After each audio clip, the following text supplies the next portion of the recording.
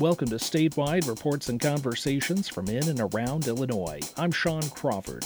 On the way, we'll discuss youth mental health. A coalition of pediatricians declared it a national emergency, but resources remain inadequate, and for those needing help, it can be a long wait. Mental health is also a concern among veterinarians. Suicide rates for those in the field is above the national average. We'll discuss that. Many healthcare providers say they're feeling burnt out, and they say low staffing is a key reason. We'll learn about Illinois' safe haven law that allows parents to give up their newborns. The Illinois State Police Director discusses what is known as clear and present danger reporting and how his agency has used it to prevent violence. And we'll hear about a special graduation ceremony, part of an effort to help people get their lives back on track. Those stories and more ahead on Statewide. This is Statewide. I'm Sean Crawford. The Illinois State Police say they're using clear and present danger reporting differently than they did a year ago. Alex Stegman talked with the State Police Director, Brendan Kelly, who believes the tool is stopping major tragedies before they happen. Director Kelly, thanks a lot for joining me. So bring me up to speed. What is clear and present danger reporting? Who submits these reports? When do they do it? And what generally happens when state police receive those reports? If a member of law enforcement, say a local police department, observes some type of conduct by someone who is homicidal, suicidal, they can then report that. If they have a recent firearms purchase history, if they have a firearms identification card and they are a clear and present danger, they are revoked, and that revocation is reported back to the local law enforcement agency so they can make sure any firearms that individual has are placed within the proper custody. And these are the type of circumstances and the events leading up to those tragedies. And this clear and present danger tool is showing to be a very effective means of intervention in trying to prevent those type of tragedies. All right, so it sounds like the process has been around for a while, but now you're making more of an effort to use it to take guns away from folks in those situations and keep them from buying any in the future. How many of these reports have you gotten so far this year? The number of clear and present danger reports over the past year was about 10,000. About 4,000 of those are people that had FOID cards. And so a good number of the people that are coming through the clear and present danger reporting process are people that don't even have a FOID card. So we now hold those records. And when someone later comes to apply for the FOID card, we're able to stop them from doing so. That other 4,000 or so, those are people that had FOID cards. We do that revocation, and then we report it back to local law enforcement. And we'll either work it up with them and go get the firearms and make sure they're properly disposed of, or local law enforcement is taking a much bigger and more active role in doing that. Now, in all those cases, there have to be examples of a situation that could have gotten very bad very quickly. Are there any of those that you're willing to share? There's plenty of examples. A young person threatening to kill his grandparents. School administrators reporting to the Illinois State Police. A student making threats to his fellow students and then making sure that clear and present danger is filed in that person's background so they can't have a firearm in the future, but also then working with the parents, going out to their house and making sure that that child doesn't have access to the adult's firearms. Local law enforcement is using it more. We'd like to see medical professionals use it more. School administrators are now using it pretty routinely, and it does make a difference.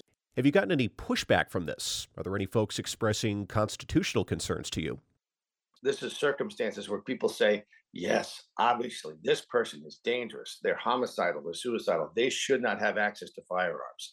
And in the event some of those reports turn out to be wrong, we have some very strong due process in place. We have a records appeal process. We have a firearms identification review board now that did not exist a couple of years ago. I don't think there's been any time in the history of the United States where if someone was trying to kill someone, or they're going to try to kill themselves, or they're doing something that shows that they're clear and present danger to everyone around them, that we should not be able to take those firearms and be able to properly dispose of them in a way that prevents someone from being a threat to others. The increased use of these clear and present danger reports came around shortly after the mass shooting in Highland Park last year. A report like that had been filed against the alleged shooter. Now, do you think that these rules that are in place now would have prevented that tragedy? I think it's unclear, and I think it's very difficult to be able to say that that's the case. And you hope when you look back that maybe there's some lesson learned there, that some sort of process could have been in place to make a change. But we know that this tool is working now. It's having a real impact in real circumstances. I think we have an obligation to do everything we can to take every lesson we may have learned, even if it's speculative and even if it might be a bit of a reach.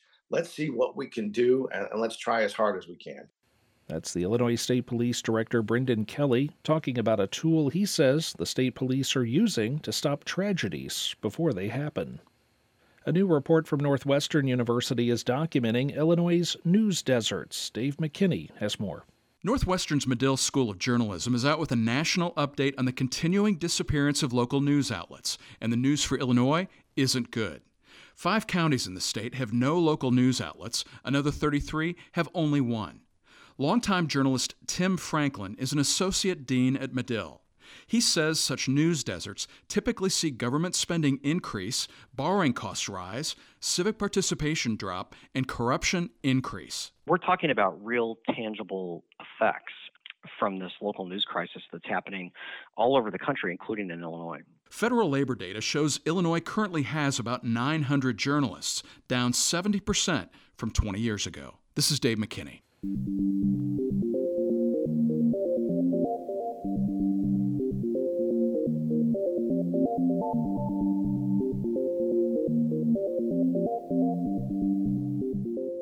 At least 137 babies have been relinquished at an Illinois hospital, police station, or firehouse since 2001.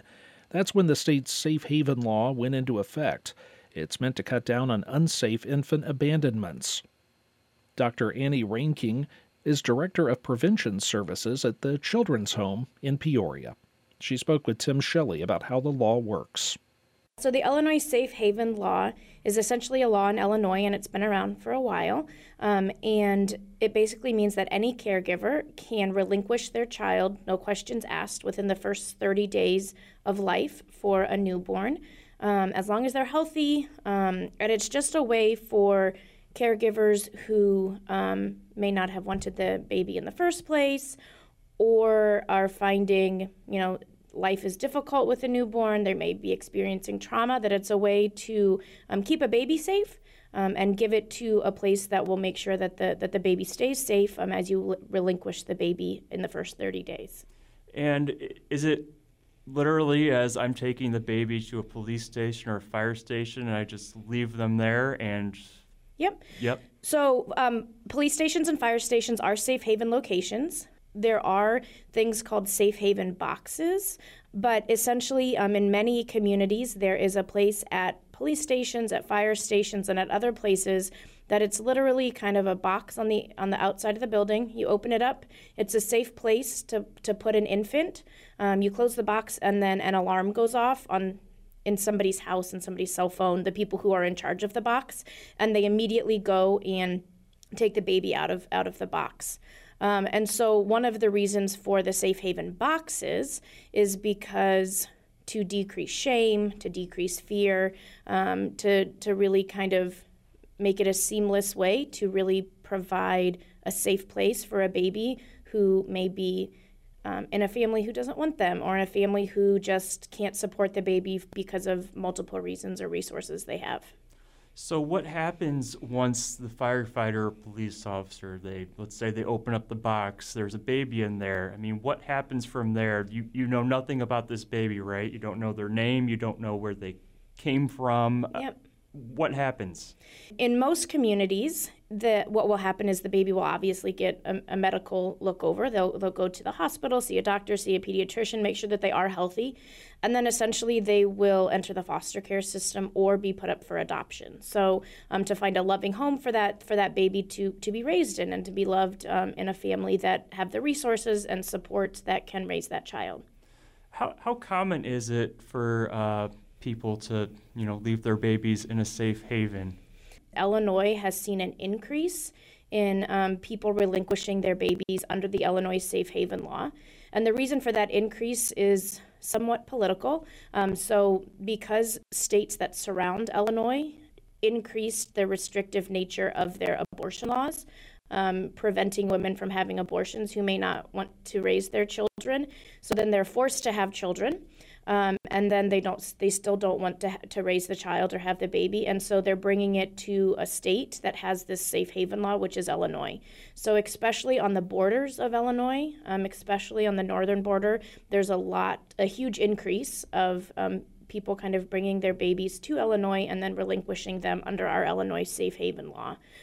So we're also seeing an increase in central Illinois, but also just making sure people are aware that it is possible and that this is an option, that this baby can find a loving home with a family that may be able to have more resources, more support, whatever the case may be, that there are options, and that we are knowledgeable and non-judgmental if that's an option that families choose. When you're having those conversations, you've mentioned judgmental a couple times. Is that a challenge to kind of help people understand why this happens a little more? Or? Yeah, I think that thinking of the judgmental is really a place of not knowing, right? Not knowing that this law exists, that the law exists to save babies, right? To save babies in whatever your definition of saving a baby may be, and decreasing the stigma around it's okay if you don't want to raise your baby. There are people with loving households who will raise the baby in a safe and loving environment. And so just making sure that the stigma is decreased, to know that this law is in place to create that safe place for families to know that there are multiple options. So this actually falls under kind of the umbrella of what's known as UNSS, or Universal Newborn Support Services. So home visiting, which is one of the things that Children's Home provides, is part of Universal Newborn Supports. But also this idea of the safe haven law is we want to make sure that the baby is safe, and whatever that means for that baby. It may mean relinquishing them. It may mean getting home visiting. It may mean other resources, but this is just kind of one of those other kind of branches that is offered under that UNSS. Dr. Annie Ranking with the Children's Home in Peoria. She spoke with Tim Shelley about the state's safe haven law. Well, 2 years ago, a coalition of some of the country's top pediatricians declared the youth mental health crisis a national emergency. Peter Medlin heard from families and care providers about how challenging it is for children to access the mental health support they need. As a warning to listeners, this story talks about suicide. So if you or someone you know may be considering suicide, contact the National Suicide Prevention Hotline at 1-800-273-8255. Na is 14 years old. She loves science and is a talented artist. She's creative and loves gaming. Over the past few years, she's also had a number of severe mental health challenges. She's been hospitalized and ultimately landed in an inpatient facility in another state, hundreds of miles from her home. Her mom, Brittany Cotton of Rockford, says that every step of the way, youth mental health services have been inconsistent, inadequate, or unavailable. This whole situation with services being so difficult, the overall feeling is isolation. That is the hardest part of all of it, is feeling like you are the only one facing this alone. For many kids like Na, the first person to notice something is wrong is a teacher. Since the pandemic, the vast majority of public schools say they've seen an increase in students seeking mental health support, and schools have tried to step up in many ways. In Illinois, the state launched a hotline called Safe to Help that allows students to raise red flags about themselves or friends they're worried about. Students can take mental health days off from school, and many have used pandemic relief funding and secured federal grants to hire more counselors, social workers, and school psychologists. Genevieve Maltby is a school social worker at the Harlem School District in Machesney Park, and she says they've seen an increase in student need, but not an increase in staff to meet that need. So social workers like Maltby are forced to react to student incidents instead of proactively helping them before a major problem develops. It's a bit like triage in war. Because really, at the high school level, I don't have time to sit with a student for a lengthy amount of time. So it's really just about getting in quick fixes, and that's not effective at all. Even with so many short-staffed, school-based support can be genuinely helpful. According to her mom, it was for Na. Schools would sit down and try to talk to her, try to work through things. Often, they didn't work that way. They had to get me involved. But they would take more time to check in on her than any of the services we were involved in. Back at Harlem, Maltby says one misconception that people have is that school social workers commonly provide one-on-one behavioral therapy to students. At Harlem, they don't, but they do partner with community organizations and agencies so they can refer students out for therapy. Sometimes therapists from those agencies even come in and provide treatment at the school, but as Maltby says, not as many as I think we should. I think that's an area that we could definitely provide more services for. But that being said, when we do offer that, it fills up quickly and then we're short-staffed again because they don't have the people either. That's another crucial point. Even if kids are referred out for therapy, it might be a while before they actually see a therapist due to long wait lists. And if that child is in a mental health emergency and threatening their own life, advocates say that waiting can be very dangerous. Marshmallow's Hope is a nonprofit in Rockford that provides youth mental health counseling and mentorship.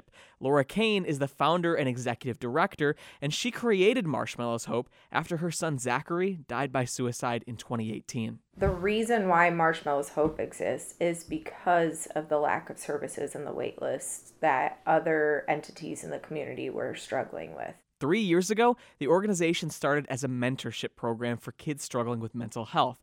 But then a child they were mentoring attempted suicide, and they couldn't get them into therapy for months. We had a second child who attempted, and then they couldn't get him into services until June. So 6 months of a wait list, right?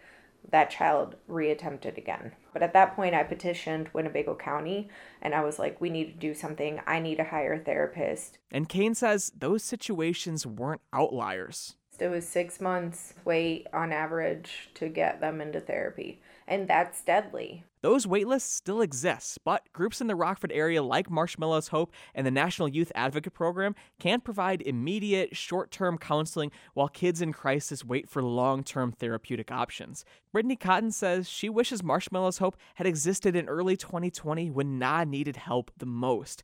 At that point, they were caught up on wait lists, and then once they finally got a good therapist, staff turnover and inconsistent sessions made progress more difficult, especially as the pandemic was unfolding and COVID interrupted services. Kane says that the number of kids requiring mental health services has skyrocketed with the pandemic. They currently have nearly 170 children receiving services, and 90% of those kids have attempted suicide.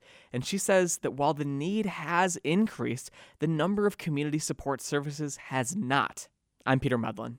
Just ahead on Statewide, Peter will take a look at the struggle for kids who need inpatient services in some parts of Illinois. We are back on Statewide. I'm Sean Crawford. In late 2021, a coalition of some of the country's top pediatricians declared the youth mental health crisis a national emergency. Peter Medlin continues his reporting on youth mental health, this time focusing on the struggle for kids to access inpatient mental health care in northern Illinois. As a warning to listeners, this story talks about suicide. So if you or someone you know may be considering suicide, contact the National Suicide Prevention Lifeline at 1-800-273-8255. Na is 14 years old, and she loves science and is a talented artist. She's creative and loves gaming, too. And over the past few years, she's also had a number of severe mental health challenges. She's been hospitalized and ultimately landed in an inpatient facility in another state, hundreds of miles from her home. Her mom is Brittany Cotton of Rockford. It's a terrifying time to try to get help, and more children. Advocates say that the number of kids requiring mental health services has skyrocketed with the pandemic. In Rockford, at the nonprofit Marshmallow's Hope, for example, they currently have nearly 170 kids receiving services, and 90% of those children have attempted suicide. But people like Laura Kane, the founder of Marshmallow's Hope, which provides youth mental health counseling and mentorship, says that while the need has increased, the number of community support services has not. There have been a few improvements, but overall, Kane sees the Northern Illinois community in worse shape now than before the pandemic, especially when it comes to inpatient services. That's the number one need. We have nowhere for kids in our local community to go to an inpatient hospital stay if they're in high crisis like that. Mercy Health closed their inpatient mental health unit at Javon Bay Hospital in Rockford. Medicaid doesn't often cover inpatient youth mental health services unless the child has a co-occurring substance use disorder. Rosecrans is a behavioral health treatment center in Rockford, and they used to have funding to help provide youth inpatient care without substance use. Sadie Cobio is the assistant administrator of community behavioral health services at Rosecrans, and she says a change in the center's funding source has made that more complicated. So our residential services are specific to primary substance use, which honestly goes back to like the funding source. So Rosecrans is happy to provide the service for either.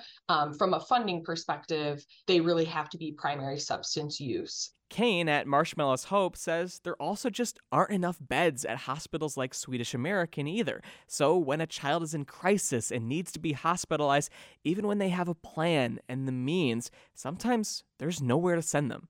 Amber Shepard is the engagement specialist with the Rockford Mobile Crisis Response Team, part of the National Youth Advocate Program, and she agrees with that. We don't have it really anywhere to send them to because resources are so limited. Brittany Cotton says her daughter Na has been turned away because of a lack of beds, and it nearly happened again this year when she needed to be hospitalized because of her mental health. We've been told that beds were completely full in like 4 different hospitals when Swedish American would check. They were always full. So we got lucky this year. We got lucky to get her in because every other year they were completely full. Her daughter was in the hospital for about 2 weeks, and after she was released, Cotton knew that she needed the full-time support of a residential center. And without inpatient services available locally, Cotton, like so many, was forced to explore sending her daughter to an out-of-state facility.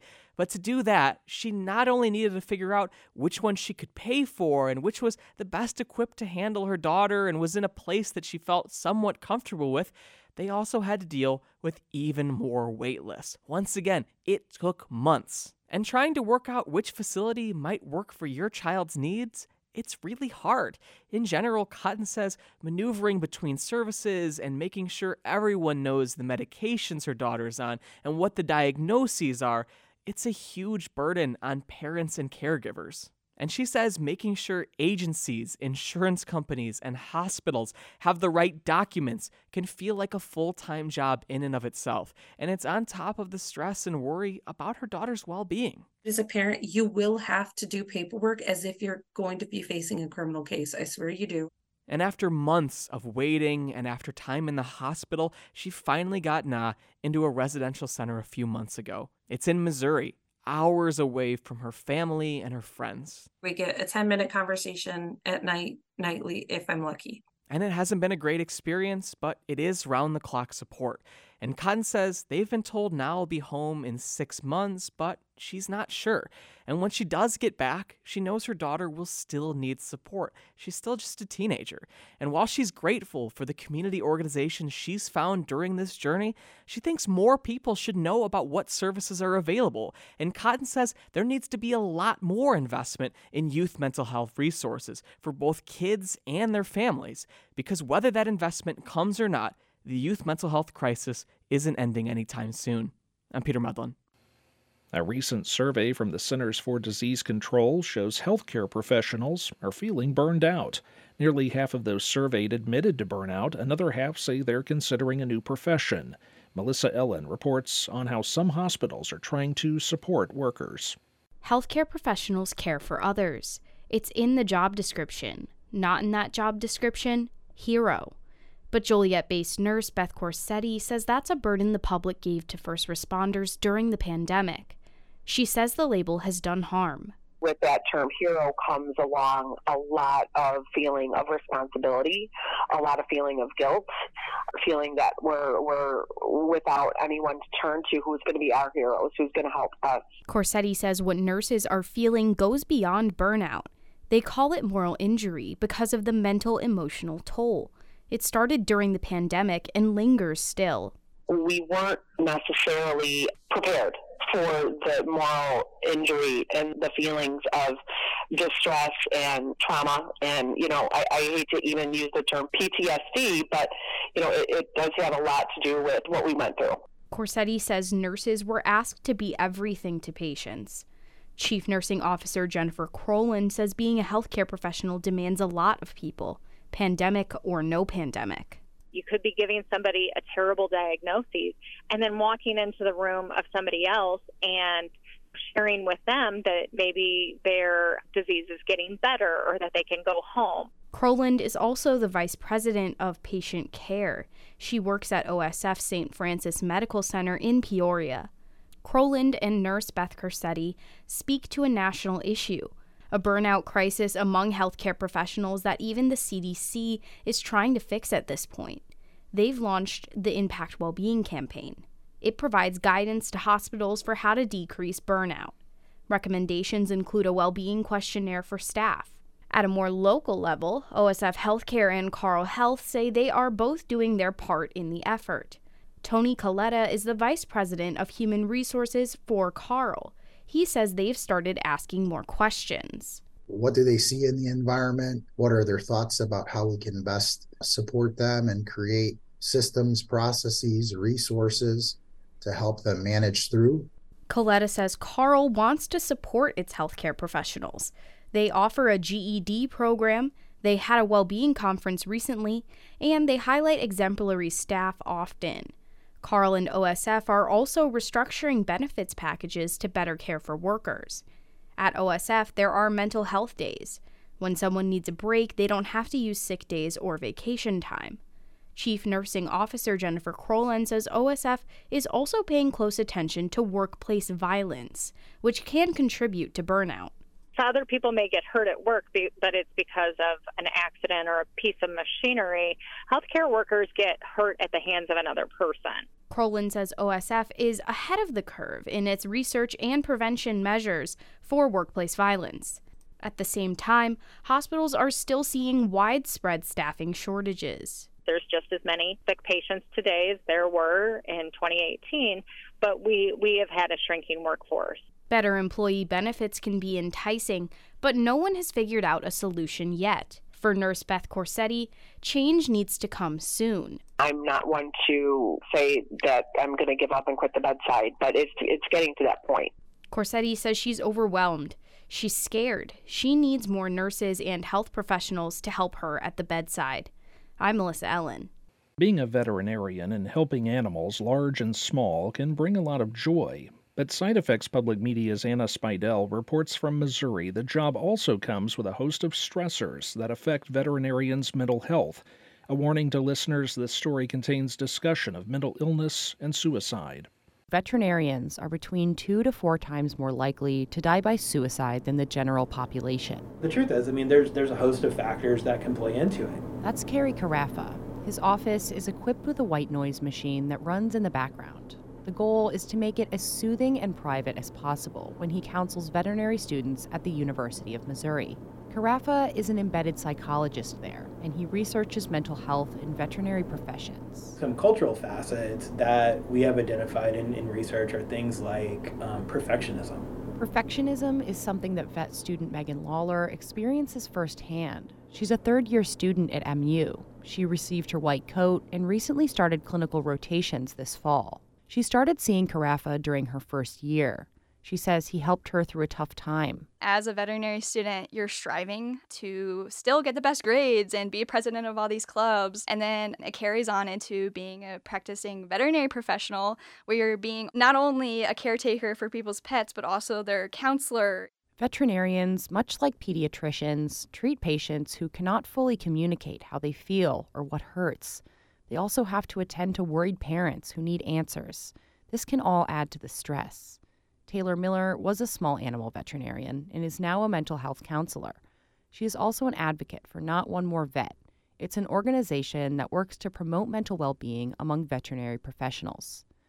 Miller pushes back against common misconceptions. One of them is that performing euthanasia is the driving factor behind the stress and high suicide rates in the field. Consistently in practice, despite the grief of a euthanasia, I often found my euthanasia appointments to be the most rewarding. And in those moments, I could make a terrible moment as positive as possible. Obviously, I did not enjoy losing animals. I did not enjoy causing death, but I felt aligned with my clients. I felt like I was doing the right thing for my pets. There is not conclusive data to suggest that performing euthanasia is a driving factor in veterinary suicides, but studies found that access to euthanasia solution may play a part. poisoning was the most common mechanism of death among veterinary professionals who died by suicide or in a manner undetermined, according to one study. And most of these incidents happened outside the workplace, at home. Once researchers controlled for access to euthanasia drugs, veterinarian suicide rates were not much different than the general public. Experts say there's a need for broad and serious discussions around changing access to euthanasia drugs. The profession, when you bring this topic up, they kind of stop talking about it because they're like, well, in my situation, we can't do that because of X, Y, Z. That's Suzanne Tomasi. She's an epidemiologist at the Centers for Disease Control and Prevention's National Institute for Occupational Health and Safety. Tomasi was a practicing veterinarian. She says, unlike human medicine, the vet world doesn't have gatekeepers like pharmacists. It's the veterinarian that prescribes and dispenses the medication. Some proposed solutions include putting stickers with crisis hotline numbers inside of drug lockboxes or implementing a two-person system of accessing the drugs. But she said many veterinarians push back against controlling access to the drugs because they worry it will impact how quickly they can get to them in case of emergency. In my mind, I couldn't think of any scenario I had ever been in clinical medicine where I needed access to euthanasia solution quickly. Tomasi says that cultural changes to improve mental health and reduce job stressors should be the focus, but it's important to include access to lethal means in the conversation for people who are already experiencing a crisis. I'm Anna Speidel, Side Effects Public Media. The Mississippi River is a transportation powerhouse. Some 60% of U.S. grain exports float down the river along with plenty of soybeans, but a lot of the infrastructure that supports shipping is old and needs updating. Eric Schmid reports some are wondering if investments are worthwhile given how climate change is affecting the Mississippi. On a recent sunny day near St. Louis, a towboat slowly maneuvers 15 barges tied together down the Mississippi. The whole vessel is about a quarter-mile long, and the barges are filled with either animal feed or oil products. But barges can move a lot of other goods, too. Rubber, scrap metal, resin for polymers like paints, varnishes, glues. Paul Rohde is the Midwest Region Vice President for the Waterways Council, an organization that advocates for barge transportation. It's all about capacity. He says it would take more than 1,000 semi-trucks to carry the same load as 15 barges. Barges move products with a much lower carbon footprint than rail, or certainly trucks. Rohde cites a Texas A&M study from 2022 that finds overall the carbon footprint of barge shipping is 9 times smaller than trucking, and it's about half that of rail, which is why Rohde says we need to ship more things by barge. But Olivia Dorothy with American Rivers isn't as sure. She says that system-wide analysis of emissions misses the nuances of moving goods on different waterways. Just like cars, you've got different fuel economies and emissions when you drive in the city versus when you drive on the highway. And we believe that's the same thing for our rivers. These are important distinctions, Dorothy says, because the Mississippi River changes a lot. For example, going downriver here near St. Louis, it's the last place where barges go through a lock and dam. The lock is like an elevator. Barges going downstream come in and are lowered to the water level in front of the dam. It's a process that takes time, and in terms of carbon emissions, it's sort of like a truck idling at a toll booth, and it's one reason the environmental advantages are in question. But Dorothy says there's another reason, too. These dams that we have to facilitate navigation are themselves emitting large amounts of methane. She says they slow down the river's flow, meaning things like leaves, tree limbs, dead fish, or algae settle in the riverbed and break down. If that sediment is disturbed by anything, that methane then becomes released into the atmosphere. But just how much of the greenhouse gas isn't clear. No one's ever done the mass balance. Jonathan Remo is a professor at Southern Illinois University Carbondale who studies how humans affect large rivers. He's working on a model of the methane emitted from the dozens of locks and dams along the Mississippi north of St. Louis.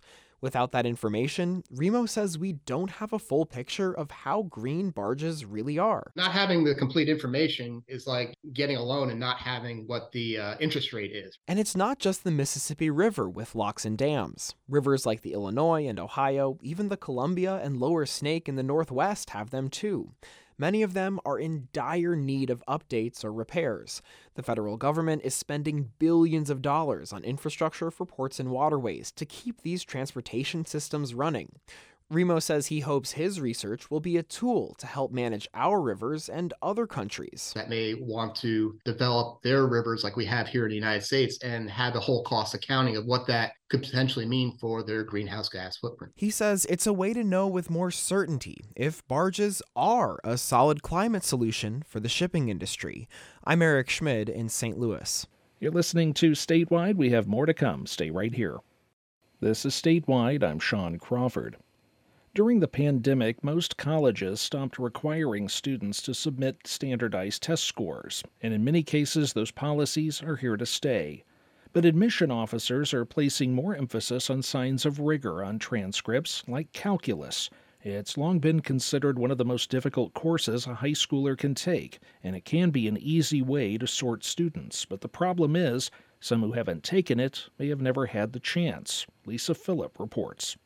Jose Arias is a high school math teacher, and even he didn't take calculus in high school. I don't know if I knew how to work that game as well as others. The college admissions game, he means.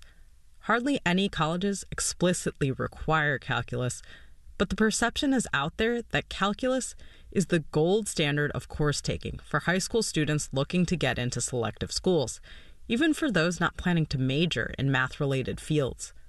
There's a small but growing group of people challenging this idea. They say it disadvantages students of color. Like Arias, he immigrated to the U.S. with his mom when he was 12. He had to learn English. I had to work really hard just to get placed or just to reach regular level classes. I didn't know that they're going to look at a transcript and look at that I didn't have calculus in my transcript. I know that my mom did not know those things. To take calculus in high school, students have to get placed on an accelerated math track by 8th grade. Federal data shows Black and Latinx students are less likely to be placed on that track than white and Asian students. And there's another catch. Students have to attend a high school that offers calculus. That's half of all high schools, according to the U.S. Department of Education, and just over a third of schools serving predominantly Black and Latinx students. These stats get Melody Baker riled up. Just off the bat, you're cutting off so many underserved minorities just because their high school doesn't offer it. Baker is the National Policy Director for Just Equations. It's a nonprofit working toward equity in math education. The group surveyed admissions officers around the country about the role that calculus plays in evaluating students. Nearly 4 out of 5 said faculty at their institutions place a high priority on calculus as a sign of rigor on high school transcripts. Baker sees calculus not as a sign of rigor, but of privilege. Federal data shows that wealthy students are 4 times more likely to take calculus than low-income students. Calculus, for all intent and purposes, is a status symbol. Taking calculus or abstract math, it doesn't make you any more intelligent than someone who is taking AP English or AP World History. Baker says calculus needs to be made more accessible, but also, she says, selective colleges need to take it off a pedestal and consider other math courses in its place. Arias agrees. The math teacher eventually took calculus in college. Now he teaches a far less traditional math course to seniors at Evanston Township High School in the north suburbs. You can just do a picture or whatever it is that you want to include in that name tag. It's a design thinking class. Students can take it after going through the traditional math track, geometry, algebra, maybe pre-calculus. On a recent date, they're grouped around large tables discussing how to solve a real-world problem, and they're using the analytical skills they learned in previous math classes to do so. This week's challenge is to improve relationships between students and safety officers at their school. Arias tells students their next steps. By the end of today, you should have a prototype of this solution. Senior Ari Searcy is planning a basketball game for students and safety officers. She's trying to figure out a way to foster discussion between the two groups. Or having time where they can go sit out and then be like, oh, so what did you like about playing against them? Or what do you think could went differently? Or how do you Some observers may not recognize this as math, and the people reading applications to selective colleges may not put it on the same level as calculus. Arias, the teacher, thinks that's unfair. It just looks different, and you're still solving that problem. It's just not using perhaps those formulas and numbers. It's just using your critical thinking, your problem-solving skills, your collaboration to come up with ideas to solve this problem. To Arias, there is no better preparation for college and the real world. He hopes one day more admissions officers might agree with him. Lisa Phillip, WBEZ News.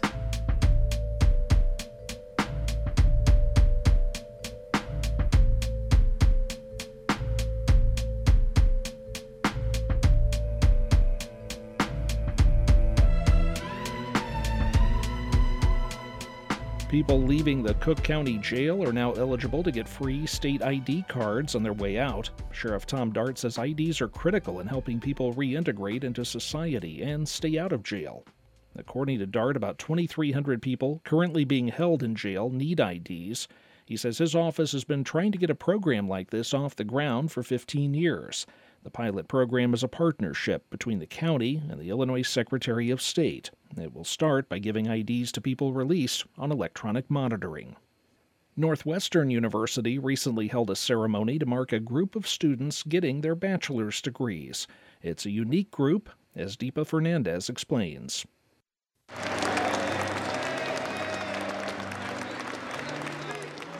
That's the sound of some of the newest graduates of Northwestern University. They're a group of incarcerated people who studied for their bachelor's degree during some of the most challenging moments of the pandemic. Among the speakers at the commencement was Illinois Lieutenant Governor Juliana Stratton. This graduation is a testament to the power of education to transform lives and provide hope for a better future. At the same time, it highlights the importance of providing access to education for all individuals, regardless of their circumstances. The cohort is the first to graduate from the Northwestern Prison Education Program. Last year, 400 incarcerated men from across Illinois applied to participate, and after a competitive interview process, just 40 were offered admission. Joining us now is the program's founding director, Jennifer Lackey. Jennifer, welcome to Here and Now. Thank you for having me. So I'm so curious about this group of students. Tell us about them and how did they manage to study and do a bachelor's degree while they were incarcerated? So I think it was said by our commencement speaker, Ta-Nehisi Coates, that this was the most decorated class that he had ever come into contact with. So we have students who have taken the LSAT. One of our students was the first incarcerated person in Illinois to take the LSAT while incarcerated. We have students who have published in the New Yorker, who have had their plays performed at the Goodman Theater, who have had poetry and articles accepted for publication. So it's an incredibly talented group of students. 16 of them graduated, and we have 100 students in our program across Illinois. And the LSAT is the exam you take to get into law school? Correct, yes. Now, the program at Northwestern is fairly new. How does it work? So now that we're on the other side of the pandemic, we have faculty members who drive to Stateville Correctional Center, which is in Crest Hill, Illinois. Our classes are about 3 hours once per week. And so we have 4 cohorts of men at Stateville. So we have courses running. Each cohort takes 3 courses a quarter. So we have 12 courses running per quarter at Stateville.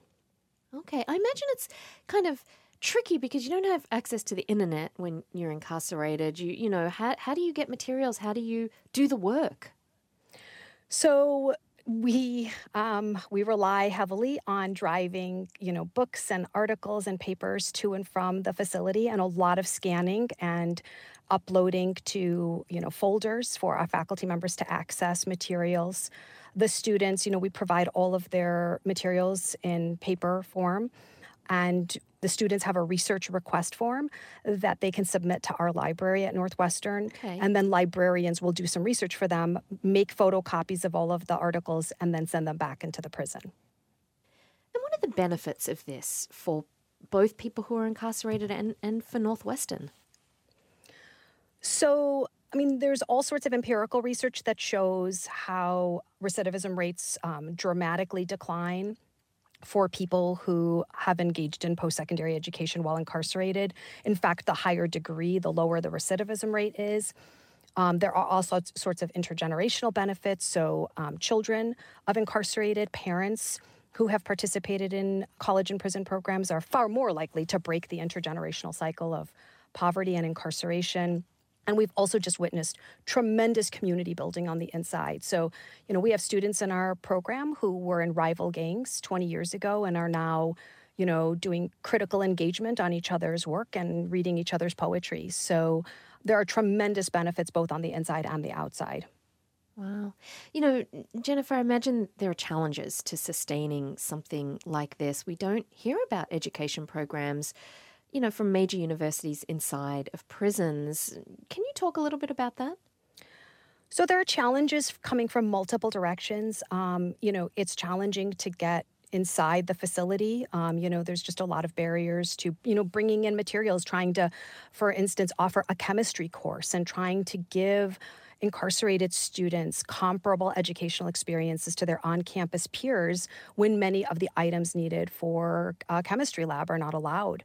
So we've had to pivot and be creative. We do some experiments remotely, and so we have someone at home doing the experiments while the students watch via Zoom. So, we really have to try to be creative in many respects, given the challenges that we face offering a full college program inside a facility that has maximum security students in it. Now, Stateville is multi-security. And Jennifer, I have to ask, what about people with a very long sentence who may not get out at all or anytime soon? Are they part of your program? Well, I think that, this is a nice segue into the other group of students that we serve. And those are the students who don't expect to come home, or unless there's going to be some changes in the law or they're granted clemency, they won't be coming home. And that was the population that I first started working with, the students with very lengthy sentences who had not had educational opportunities.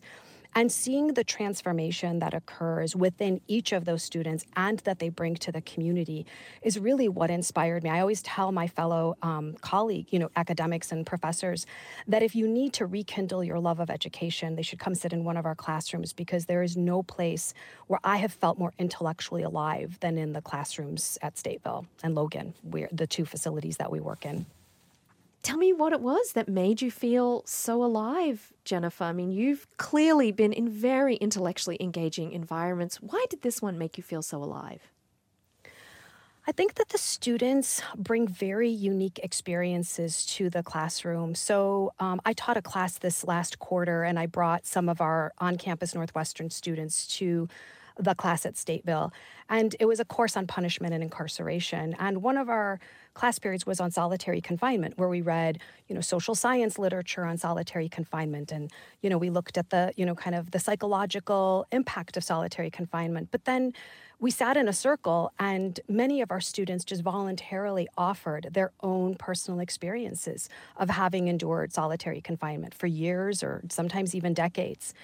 And, there's such a unique perspective and such a hunger to learn about the experiences that many of them didn't understand prior to the classroom, that it really is life-changing for everyone in that space. So follow that through for me from an intellectual perspective, Jennifer, because it's one thing to share personal stories, but take that to a scholarly level. I mean, sociology, there's many fields in academia which have really studied things like solitary confinement. How do you then take someone's lived first-hand experience right there and, take it to that next intellectual academic level? So there's a question over whether solitary confinement is cruel and unusual. And then to hear the firsthand experience of someone describe the psychological deterioration of day 27 in solitary brings the sense of what is cruel about solitary confinement and what is unusual about solitary confinement to an entirely new level that I think, if the 20-year-old on-campus students in that class had just been reading about, would not have impacted them nearly as powerfully as it did to actually hear the firsthand stories that are, supporting the empirical data. So in other words, the students are mixed with other students at Northwestern. Exactly. So every fall, for instance, we offer a course that brings about 10 law students to Stateville. And some of those classes are incredibly powerful, yes. Such an interesting experience. Jennifer Lackey is founding director of the Northwestern Prison Education Program. Thank you so much, Jennifer. Thank you for having me. We're out of time for Statewide. Thanks for being along this week. And don't forget to join us next time. We'll be back with more reports and conversations from in and around Illinois.